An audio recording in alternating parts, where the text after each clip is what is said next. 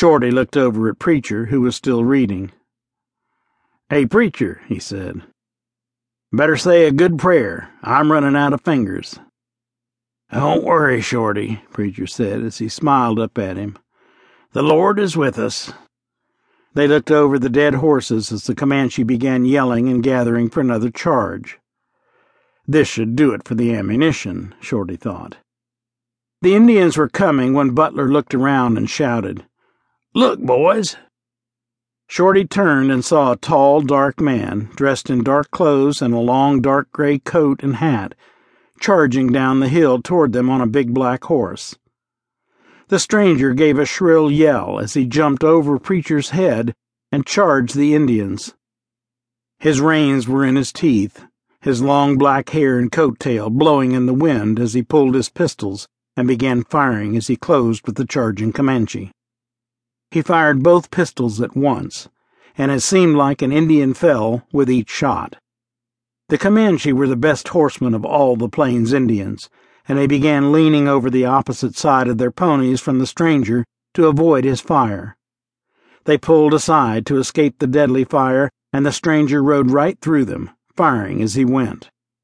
The Rangers were firing now, and the Indians veered away from the crossfire, as the stranger was coming back now. He had changed his pistols for 2 more, and was charging the Indians again, his deadly fire bringing down 3 more of them as they rode toward the top of the ridge. The stranger stopped, looking disappointed as the Indians rode away from him. He just sat there on his horse, reloading his pistols. One of the Comanches stopped at the top of the rise and wheeled his horse. He had dark skin, but the thin nose and face of a white man. He was naked except for a breechcloth and had a single eagle feather tied in his hair. He gave a yell and held a clenched fist up in a salute to the stranger. Then they were gone.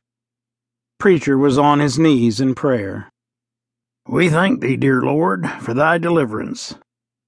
"That ain't the Lord," Shorty said, looking at the stranger, who was still sitting there reloading his pistols. "He looks more like the Grim Reaper to me." "The Reaper," Butler whispered. He had finished reloading and was bending over Sammy and Benny. Sammy's eyes were staring sightlessly upward. Benny was unconscious on his back beside Sammy. Butler dug into his medical bag and applied iodine to the wound. Benny groaned and his eyes fluttered open. "Sammy," he said. "How's Sammy?" "He's had it, kid," Butler said. "That arrow must have hit an artery." Benny was crying softly, the tears running down his pockmarked face. Butler quickly bandaged his wound, then moved over to check on Warren. Earl watched as he cleaned the entry and exit wounds in Warren's thigh and applied iodine and bandages. Butler looked over at Earl and saw he was bleeding from a shoulder wound. "Why didn't you say something?" he asked, pulling open Earl's shirt to expose a bullet hole in the left shoulder. "Best to take care of them others first," Earl said. "They're hit worse than me." They looked up to see the stranger on the black horse watching them. Shorty moved over to stand by the stranger's horse and extended his hand. "I'm Shorty Doddridge, Sergeant, Texas Rangers," he said. "We're mighty glad you came along, mister."